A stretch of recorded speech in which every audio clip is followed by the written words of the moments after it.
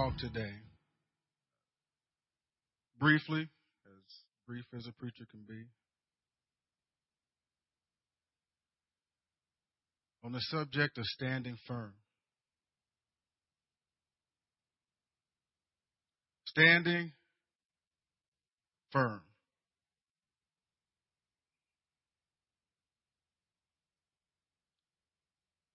You know, I'm going to share a few scriptures. Psalm 20, verse 7 and 8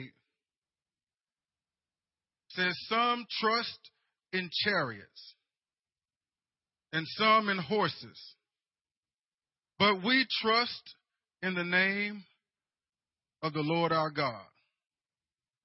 They are brought to their knees and fall, but we rise up and stand firm.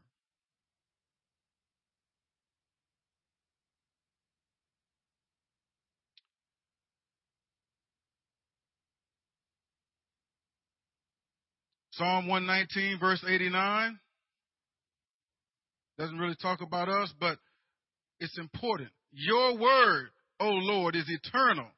It stands firm in the heavens.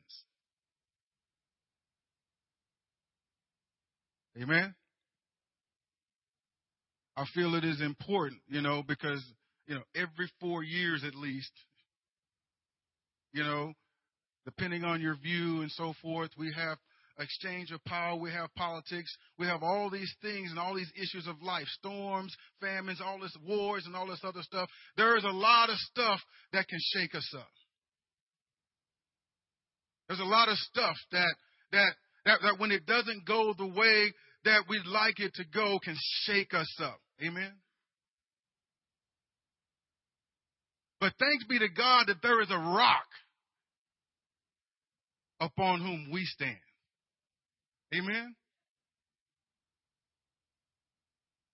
I want to get ahead of myself.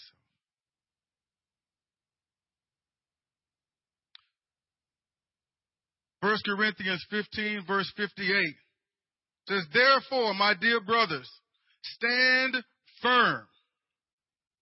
Let nothing move you.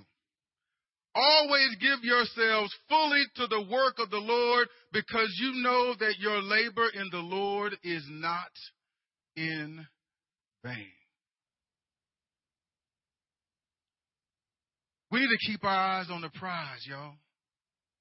Amen? What does it say? On Christ, the solid rock I stand. All other ground is sinking sand. Amen?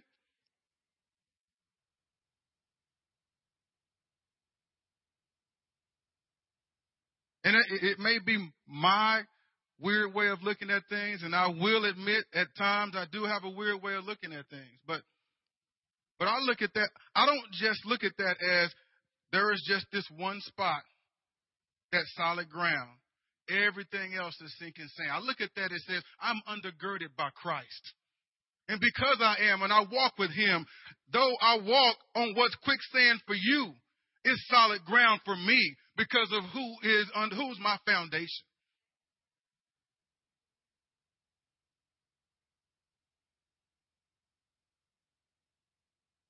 Do you believe that?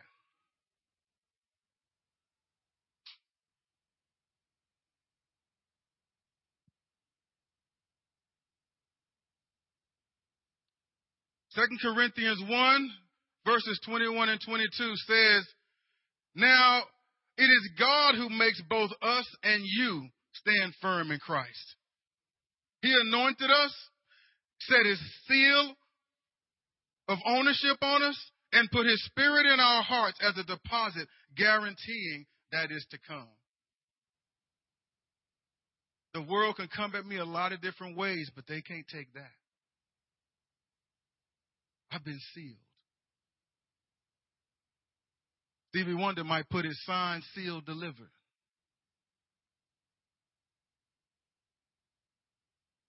How many of you know the Lord this morning?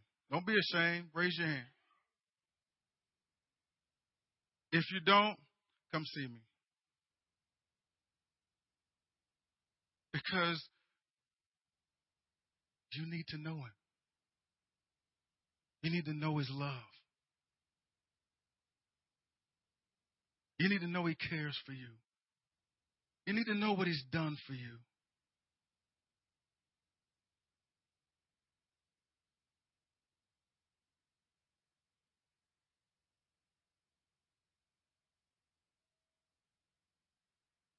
First Peter. I'm motoring through it, y'all. First Peter 5, verses 8 and 9. Be self-controlled and alert. Your enemy, the devil, prowls around like a roaring lion looking for someone to devour. Resist him, standing firm in the faith, because you know that your brothers throughout the world are undergoing the same kind of sufferings. So even included in resisting the devil is the need to stand firm.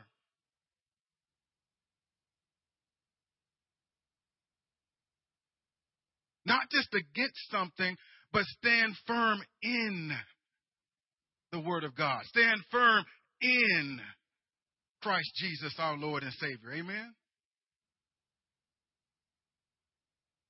I've already put some of y'all to sleep. I got about 3 or 4 amens. If you don't agree, don't say amen. But if you do, you ain't going to offend me if you shout it.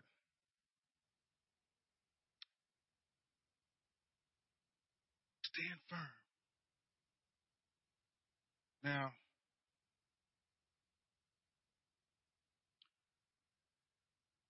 why must we stand firm? Now, I've meditated on this week. And I'm just going to say it how I wrote it down. We have to learn to stand firm. We have to. Y'all, time has got to be growing short. Because there is a persuadable generation of the lost outside these walls. They exist outside the walls of our home. They are outside our circles of trust. They are beyond the borders of our comfort zone. And I looked at that and you say, where could he possibly be going with this?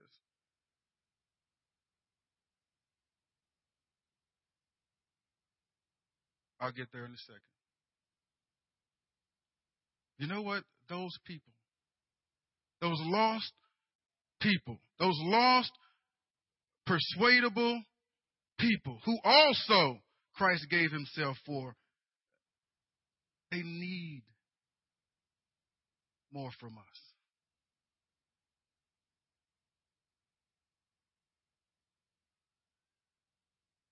And I sat there and I took it before the Lord, and I sat there and I was sad. I'm looking. Didn't matter what news organization I'm looking at. It doesn't matter if I'm looking at CNN. It doesn't matter if I'm looking at Fox. It doesn't matter if I'm reading Wall Street Journal. It doesn't matter what I'm reading. There's article after article after article over how disheartened and dismayed and discouraged my brothers in Christ and sisters in Christ are, as a result of the election. And I believe that. In other words, I know how you feel. But what I'm looking at is from the standpoint of the witness that the world needs to see. They need to know, do we really believe these scriptures? Some put their trust in horses. Some put their trust in chariots. But we put our trust in the name of the Lord our God. They need to look at the body of Christ and get a sense that, you know what, this isn't just lip service. Our God runs this whole thing. And it does not matter who we have in Congress, who we have in the White House, who we have leading us. We know who the real King of Kings is. There is a God on the throne that is in control.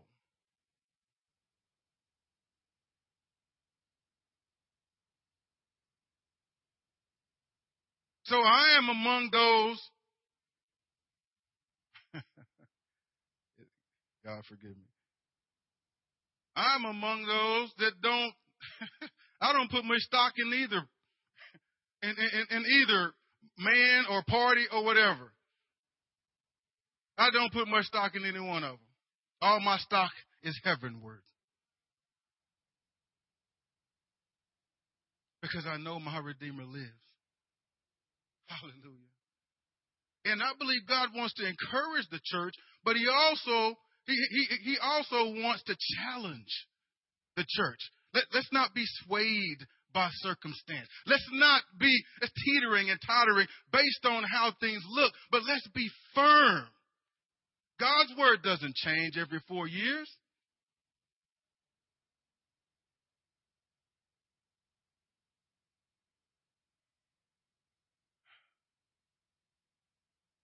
They need more from us than our opposition to the way they want to live their lives. They need more from us than what they get or see every few years. You know, they need more from us than anger or disdain or dissent or to be called out. You know, I had to catch myself a couple of weeks ago because here I am waxing eloquent with zeal. I'm going off every few days. And you know, my oldest daughter, she's working. She just said, and it just came out of her heart, and I know the Lord just had her say it to check me. She's like, you know what? I'm just not going to vote. I'm calling everybody out. You know, I am waxing eloquent on what is wrong, how we've turned from God, what principles we are not following that we need to follow. You know, it's almost, I gave the impression of what's the use? Why participate in the process? Why do anything? And it led to me having to have a conversation with her, sitting down with her and said, you know what? I have to apologize to you, sweetheart. Because the example that I gave you was not an example of faith. The example I gave you was the example that Paul warned us about in Corinthians. The bickering and complaining and all that. He said, you know what? I gave you an example that was not an example that honored and exalted the Lord. So I repented before her. And I told her, I said, don't let me harden your heart. I said, too many people died to give us the freedom, to give us the right to vote, to choose our leaders. And I'm sorry, my attitude took away from that. I'm sorry, my attitude distracted you away from that. And I was like, you know what? We're in the greatest country on earth. We have rights and freedoms that other countries can only dream of. And I asked her to forgive me. And I said, you're going to be voting in 2 years, and I'm taking you there myself. Just follow God. Have a clear conscience before God. Go in that voting booth and do your civic duty. Amen? So I'm standing here as a guy who has done what I'm preaching about today. I was not standing firm, man. Was I? I guess I was discouraged, but it came out in me as anger. It came out in me as frustration. It came out in me as complaining. And it affected my house. And I had to deal with that. And I believe we have to deal with that in the house of God.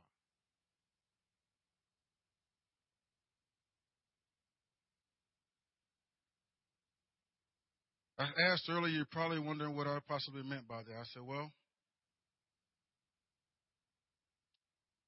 when I said they need more from us than our opposition to the way they want to live their lives, I don't want to dismiss that. You know, I don't want it to sound flippant or anything. All right? But they know the lost, the ones outside our walls. They know where we stand on issues because we stand in opposition to them on those issues. And where we stand on those issues is right before God. It's right. We don't have to apologize for that. It's right before God. If homosexuality is a sin, and it says it in the Bible, to take the stand that it is right before God. God formed us in the womb. Life begins at conception. It's right to have that view before God. That's not an opinion. That is the word of God. That's what we stand on. That's the truth on which we stand. They know where we stand on those issues. But they don't know the one in whom we stand. Let me say that again. They don't know the one in whom we stand. Our stance on those issues comes out of our relationship with Jesus Christ. Their stance comes out of their unregenerate sinful nature. And there's no reasoning together apart from who? Christ. Then whether or not, and I came to this conclusion, whether or not we win the argument, they still stand condemned before God apart from Christ.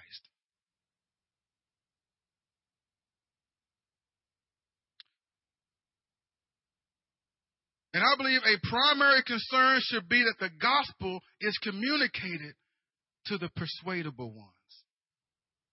It needs to be in the arena.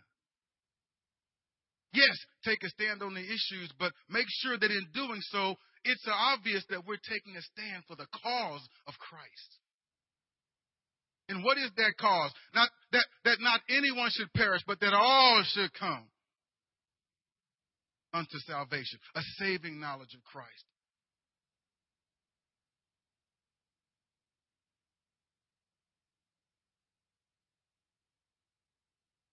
Now, if this is not you, just pray for the rest of us who it applies to. Too often, there is arguing. There is putting people down.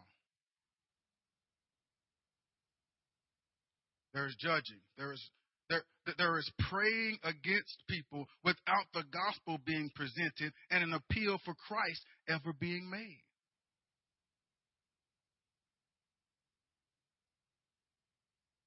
I just believe God wants to challenge us to make sure that we are flowing in the heart of God.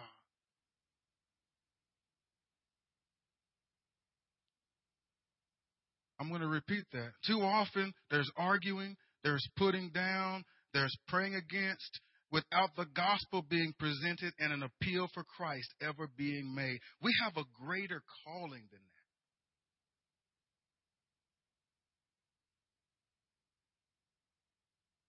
Stand on the issues. Stand on the side of truth.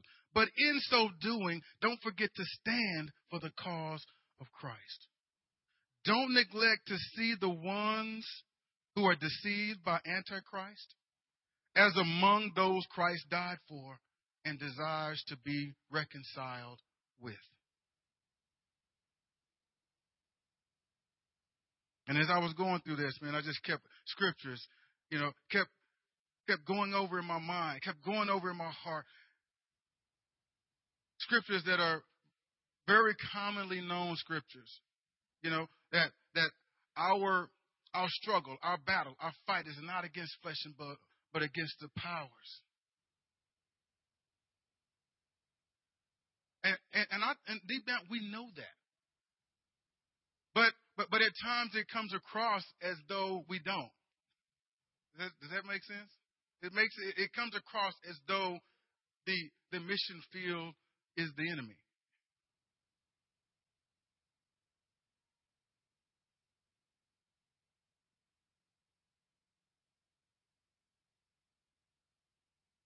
So there is a little bit of despair throughout the Christian community in America this week.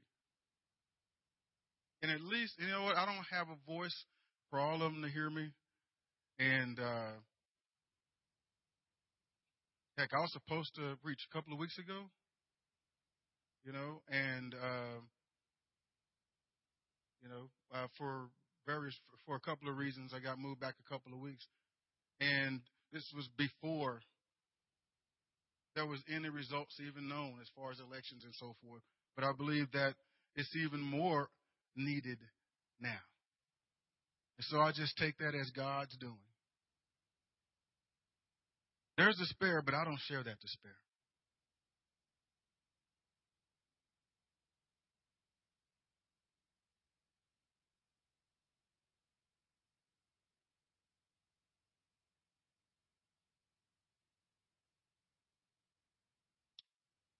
I thank you, Lord, for the promise that I have in Christ. The question we have to ask ourselves, and I said it earlier, is do we really believe this stuff?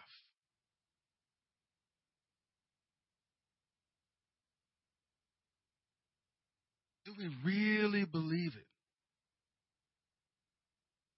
Because we're going to have to, when the rubber meets the road, we're going to have to realize that, we're going to have to be committed. We're going to have to be all in. We're going to have to be willing to walk through the fire if we need to. We're going to have to be willing to wade in the flood. We're going to have to be willing to stand strong. And you're going to have to know it here. You're going to have to know it here if you're going to stand firm.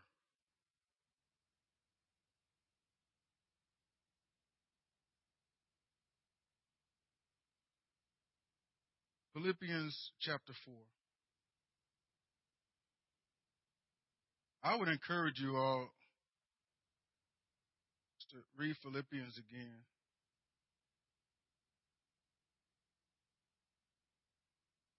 I have my iPhone out. I have the Bible open. All right? I'm not checking scores. I'm a NASCAR fan, so I'm not checking to see how Jeff Gordon is doing. It's 11:30. They haven't even started yet, so I'm good. But I would encourage you to read the book of Philippians. And I mean, just pour over it and read it over and over. Just prayerfully read it and ask the Holy Spirit to just open your eyes to what God is saying.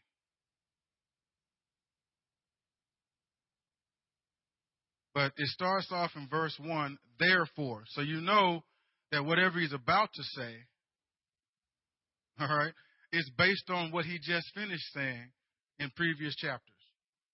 Right?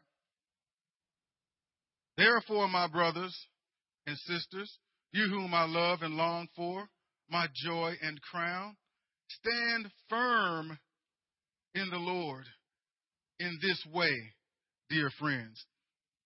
So basically, he basically tells them how to stand. Stand firm in the Lord in this way. So it's a little bit of what he said in previous chapters and what he's going to say in the remainder of chapter 4 that gives us an outline, gives us steps of what we can do to stand.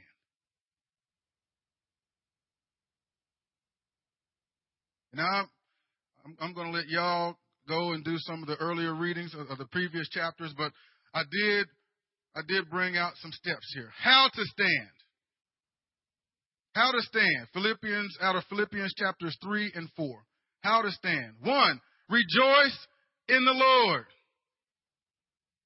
That wasn't just a request. He's saying, look, this is a command. I'm instructing you, rejoice in the Lord.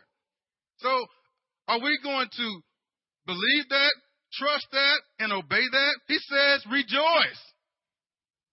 So I'm not coming in here with my head down. Nobody knows the trouble lies. I'm not, no. I've made up my mind. I will rejoice in the Lord.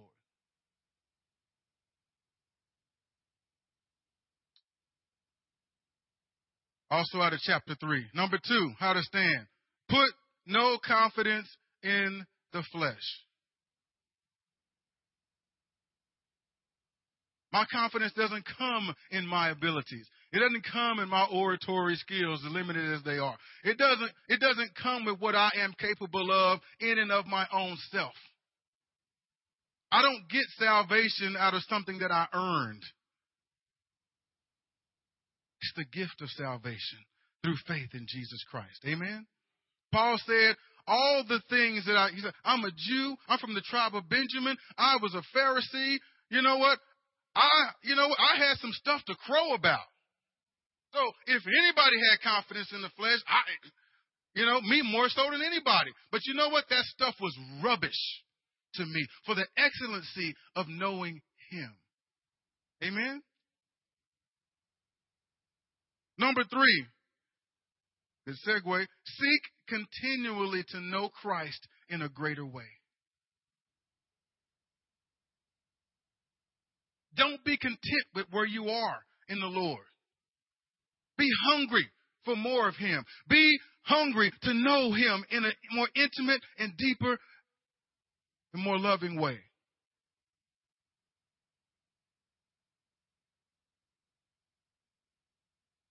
Number 4. It's kind of long. Desire to know and share the righteousness that comes from God by faith. You know what? There are a lot of people out there that they can't even conceive in their minds that God could look upon them favorably. They can't even conceive in their minds that another human being would have any reason to love them, to care about them.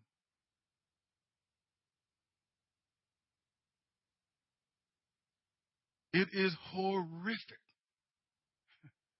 the childhoods that some people have had to endure.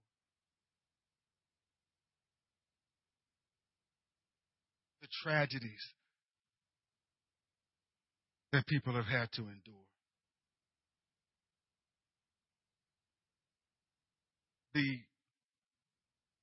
The mistakes and the consequences of those mistakes that people have suffered through.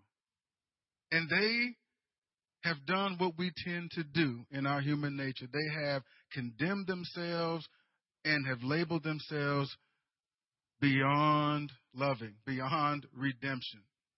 And they need to know there is hope.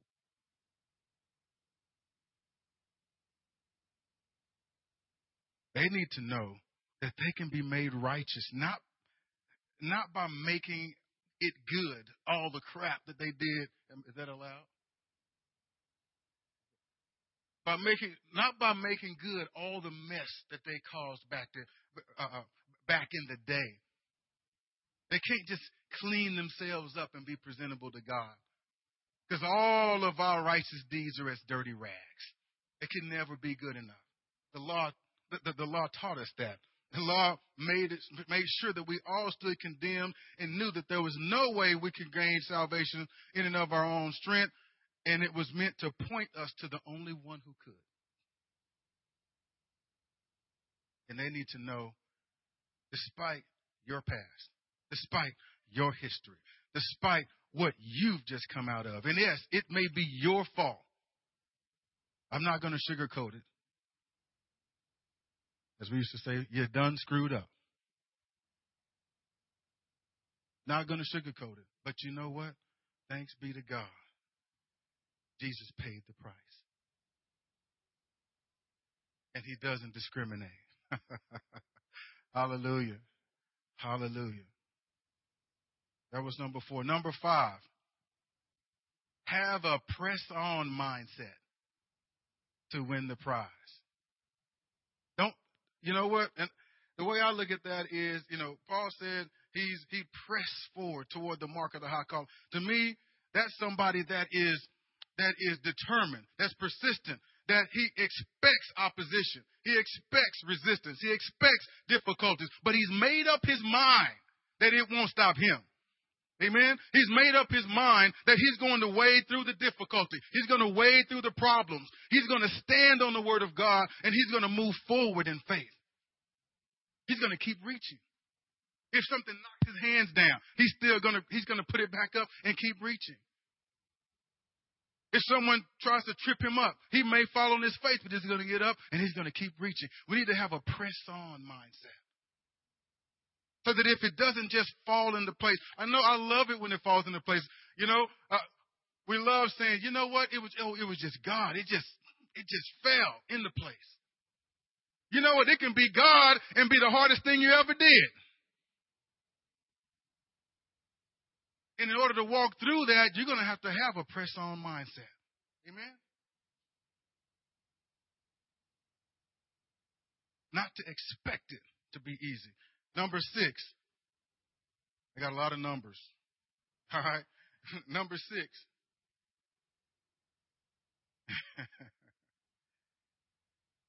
Says, let your gentleness be known to all. The Lord is near. So, in other words, be gentle. Guys, be a gentleman. Be humble. Be meek.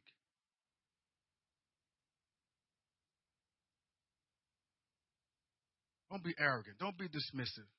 You know, just think about the contrast between Jesus and the Pharisees.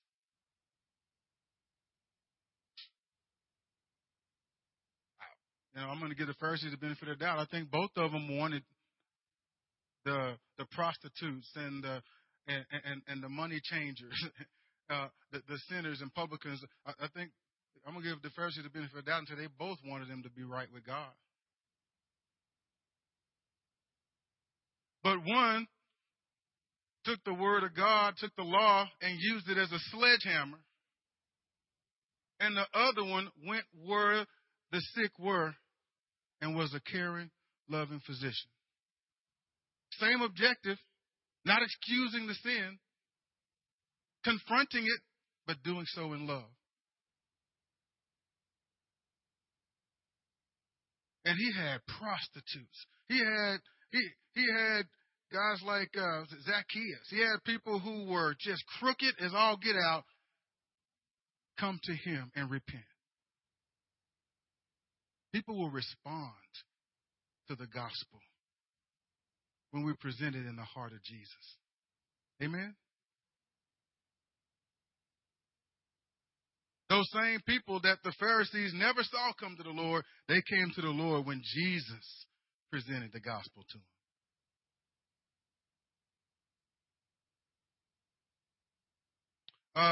Number 7.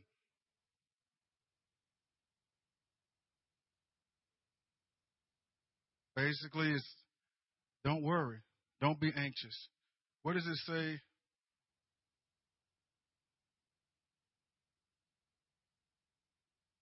Philippians 4.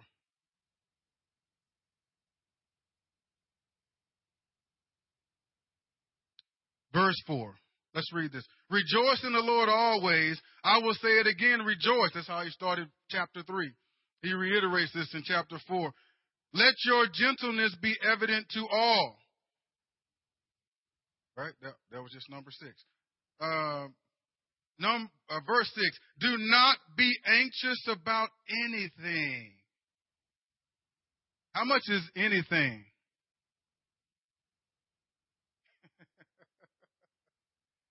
You know, is anything exempt? Trick question. No, do not be anxious about anything. You know what? That leaves nothing out. Do not be anxious about anything, but in every situation. Man, he doesn't give us any out whatsoever. But in every situation, by prayer and petition, with thanksgiving, present your request to God. He doesn't say ignore it. He doesn't say pretend like the situation isn't the way it is. But he says, don't get worried. Don't get anxious. By prayer and supplication with thanksgiving. That's the hard part sometimes. We can go pray, but we're leaving the Thanksgiving at the doormat while we're going to pray. Make your request known to him. Hebrews would say, you know what? It's impossible to please him without coming to him in faith. That's what he's saying. Because if you go full of anxiety and worry and fear, you may be going up to God and praying, but you're not doing it in faith. We need to act like we really believe this stuff. I'm going to keep saying that. You know, do we believe it? Can we trust him? Is he trustworthy? Does he really hear my prayers? Does he really care? Does he really have the power, to make beauty out of ashes? Does he really have the ability to take this marred lump of clay and make it again another? Can he really do those things? Can he take a broken life and make it whole? Can he run a country? All right? If a person that doesn't honor God is at the head of it. You better ask Nebuchadnezzar if you got any doubts.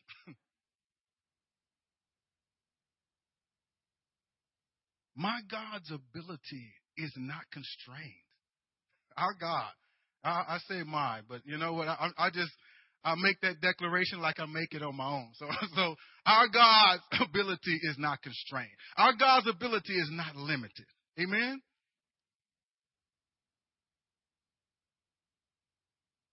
That little nation that we know as Israel was in bondage under the greatest power of the day in Egypt, Pharaoh. The Hebrews were.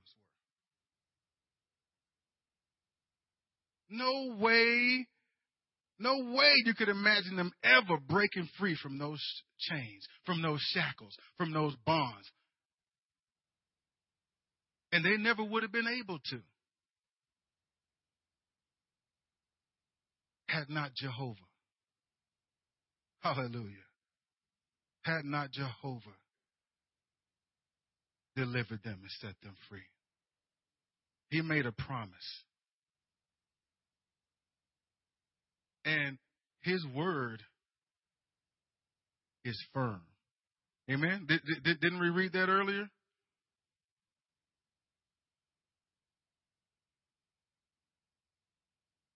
His word, Psalm 119, verse 89, is eternal. It stands firm in the heavens. He made a promise.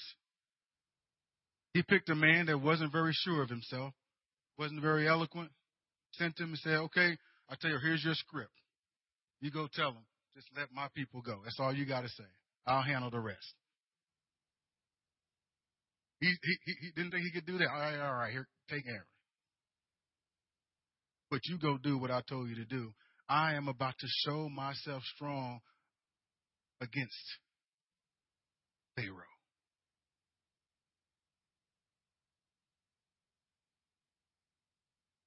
He did what he promised, didn't he?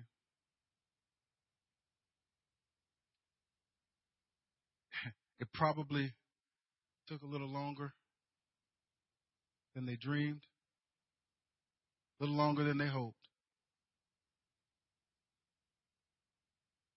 But God honored his word and proved himself faithful and proved himself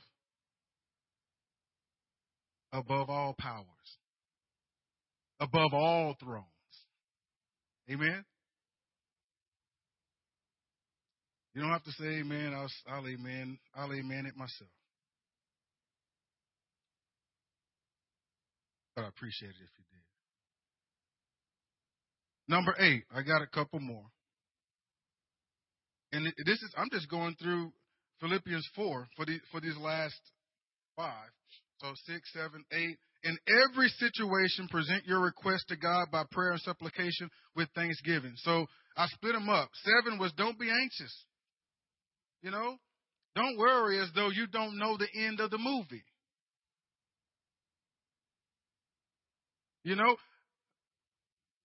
well, I'm gonna reveal a little bit about myself, but I've always liked growing up. I've always like scary movies. The second time I watched the movie is always a little different than watching it the first time. You know, the suspense, the jumping out of nowhere. The first time you watch the movie, it gets you, doesn't it? But the second time, if I'm watching a movie and I got I got somebody else watching it with me for the first time, I'm over there looking cool while they're over there flipping out. Why? Because I know what to expect. I know what's about to happen. I know the end of the movie. Amen. So we don't need to be flipping out as though we got to wonder if God going to come through? Oh God, Jesus, do you know what I'm going through? Can you help me, please?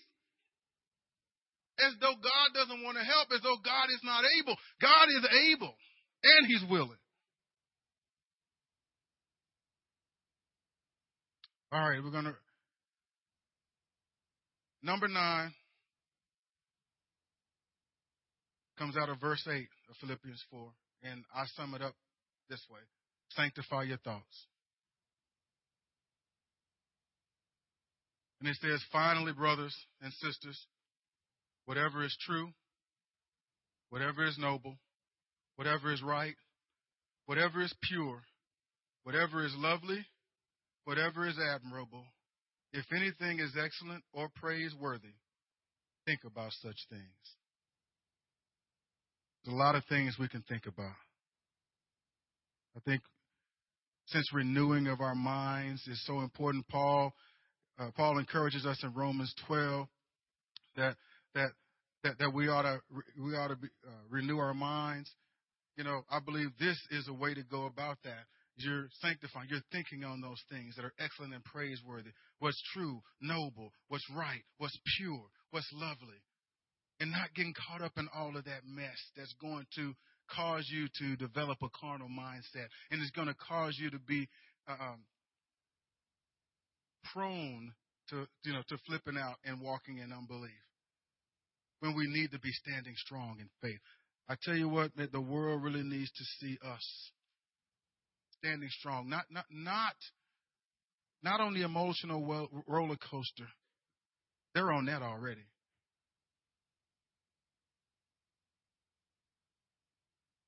One of the vivid memories of my past came out of tragedy, and we didn't have the same mother, but my half brother, Darrell, was murdered when I was in college here at OSU. He was 20 years old, and I was in the ministry not quite 2 years at that time. You know, this is 20 years ago, and I went, and inside me, there's a lot of things going on. But God gave me a peace that I couldn't even understand. I couldn't even really explain it at that time. And I got a chance to speak at the funeral. And unbeknownst to me, guys who went to school, we were a year apart. Guys who went to school with him and me, we knew each other, we played together and everything. They were observing me. They were watching me.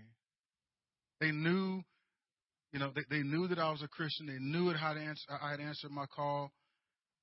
And they had an expectation of how I was going to behave. They knew how they would. They knew we were close. And yet,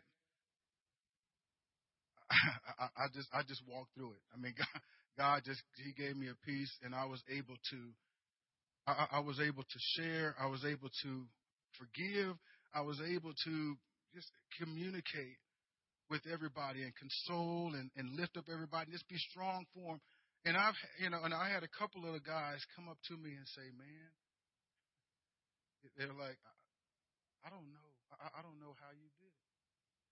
He's like, and it spoke to them because they weren't Christians, but they were like, man, even they said, I could tell God was all over you. You had, basically what they were saying is you had a grace. You had the presence of God was over you. You had a grace. And it spoke to them.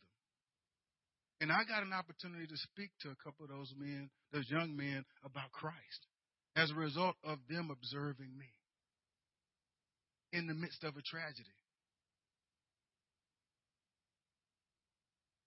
It's amazing. God can speak to people in situations you wouldn't think he could. He can speak to them at any time, through anything.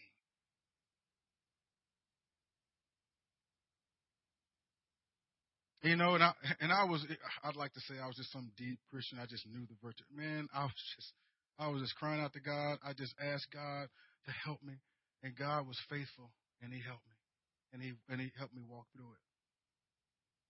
So God will help us, y'all. He'll help us. And, if we cry out to him in faith, if we trust him, if we say, you know what, I've allowed all this stuff to distract me. But at the end of the day, it's what God's word says that counts. At the end of the day, greater is he who's in me than he who's in the world. At the end of the day, I either take him at his word or I don't.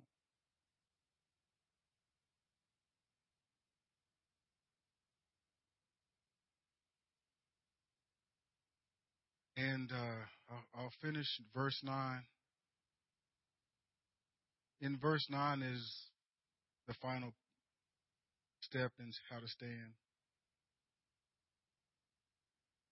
It says, whatever you have learned or received or heard from me or seen in me, put it into practice.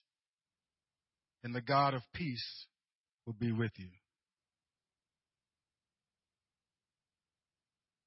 Step 10, practice what is preached.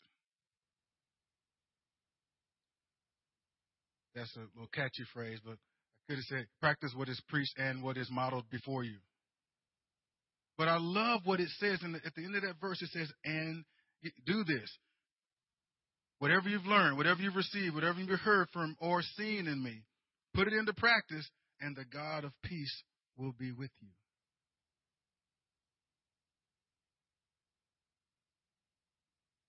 So earlier it says, let your request be made known to God with thanksgiving. And the peace of God that passes all understanding will guard your heart and mind. Then it says, whatever you've seen, whatever you've heard from me, whatever you've seen me do, put it into practice, and the God of peace will be with you.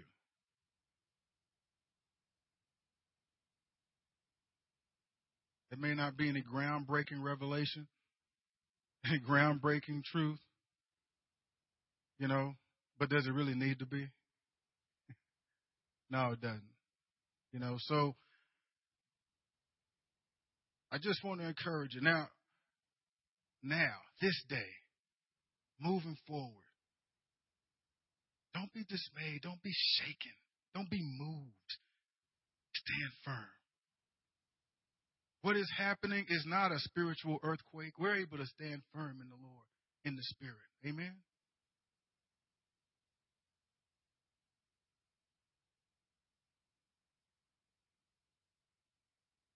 Had one writing stuff down during praise and worship. I'm sorry.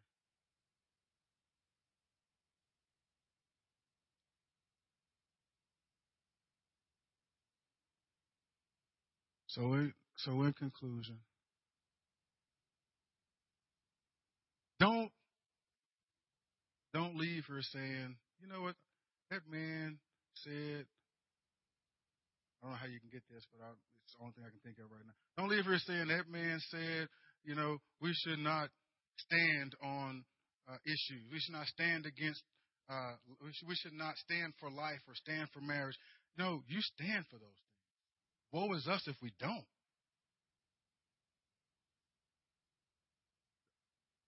Also, don't forget that I, I'd say the best way to defend life, to defend marriage, hallelujah, is the gospel. It's Jesus. He can change a heart that my best argument cannot change. He can soften a heart that my most eloquent argument cannot soften. He can meet a man on Damascus Road and strike him with blindness and reveal himself to him and make him see that Christ is Lord and Savior of all and repent, whereas none other disciples could do it. Amen?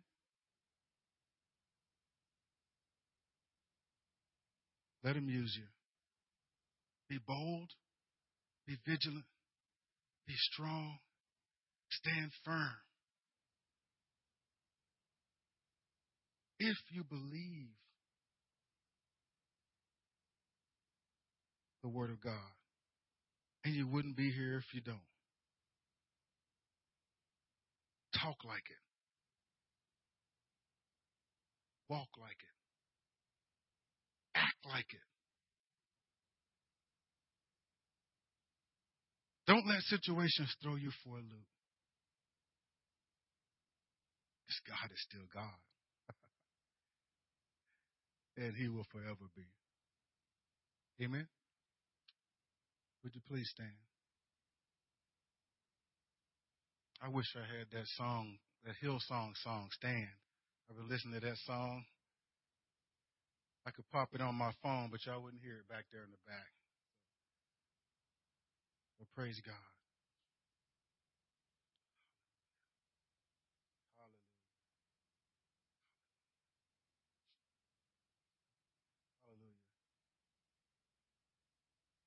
I'm going to ask you, those of you who want to, I believe that this was a word from the Lord. And I'm going to invite you to come up. If you want in your heart, say to the Lord right now, you know what?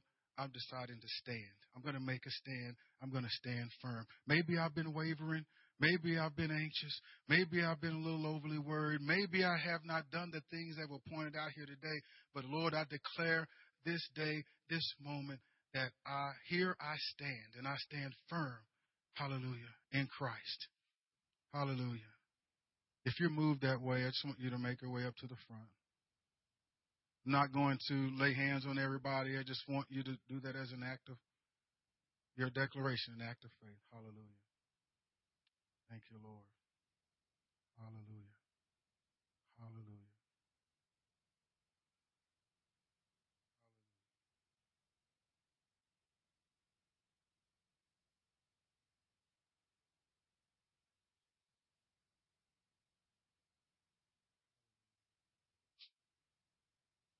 I'd like you to extend your hands from where you stand. Extend your hands to those who are standing up. Hallelujah. Making that declaration. Glory to God. Father God, we just thank you so much. We thank you so much for your word. We thank you so much, Father God, for your presence that is here with us today. We thank you, Father God. Hallelujah. We thank you, Father God, that you are faithful and that you are true. Hallelujah. Hallelujah. We thank you, Father God, for those who have come up today, Father God, that have made the declaration before these witnesses that they have decided to stand firm, to stand strong in the Lord their God. Hallelujah. Father God, I pray that you would give them courage. I pray that you would give them grace, Father God. I pray, Father God, that you would give them boldness, Father, to stand in the evil day, Father God. Give them an understanding on how to stand in the evil day, Father. Hallelujah. Hallelujah. Hallelujah.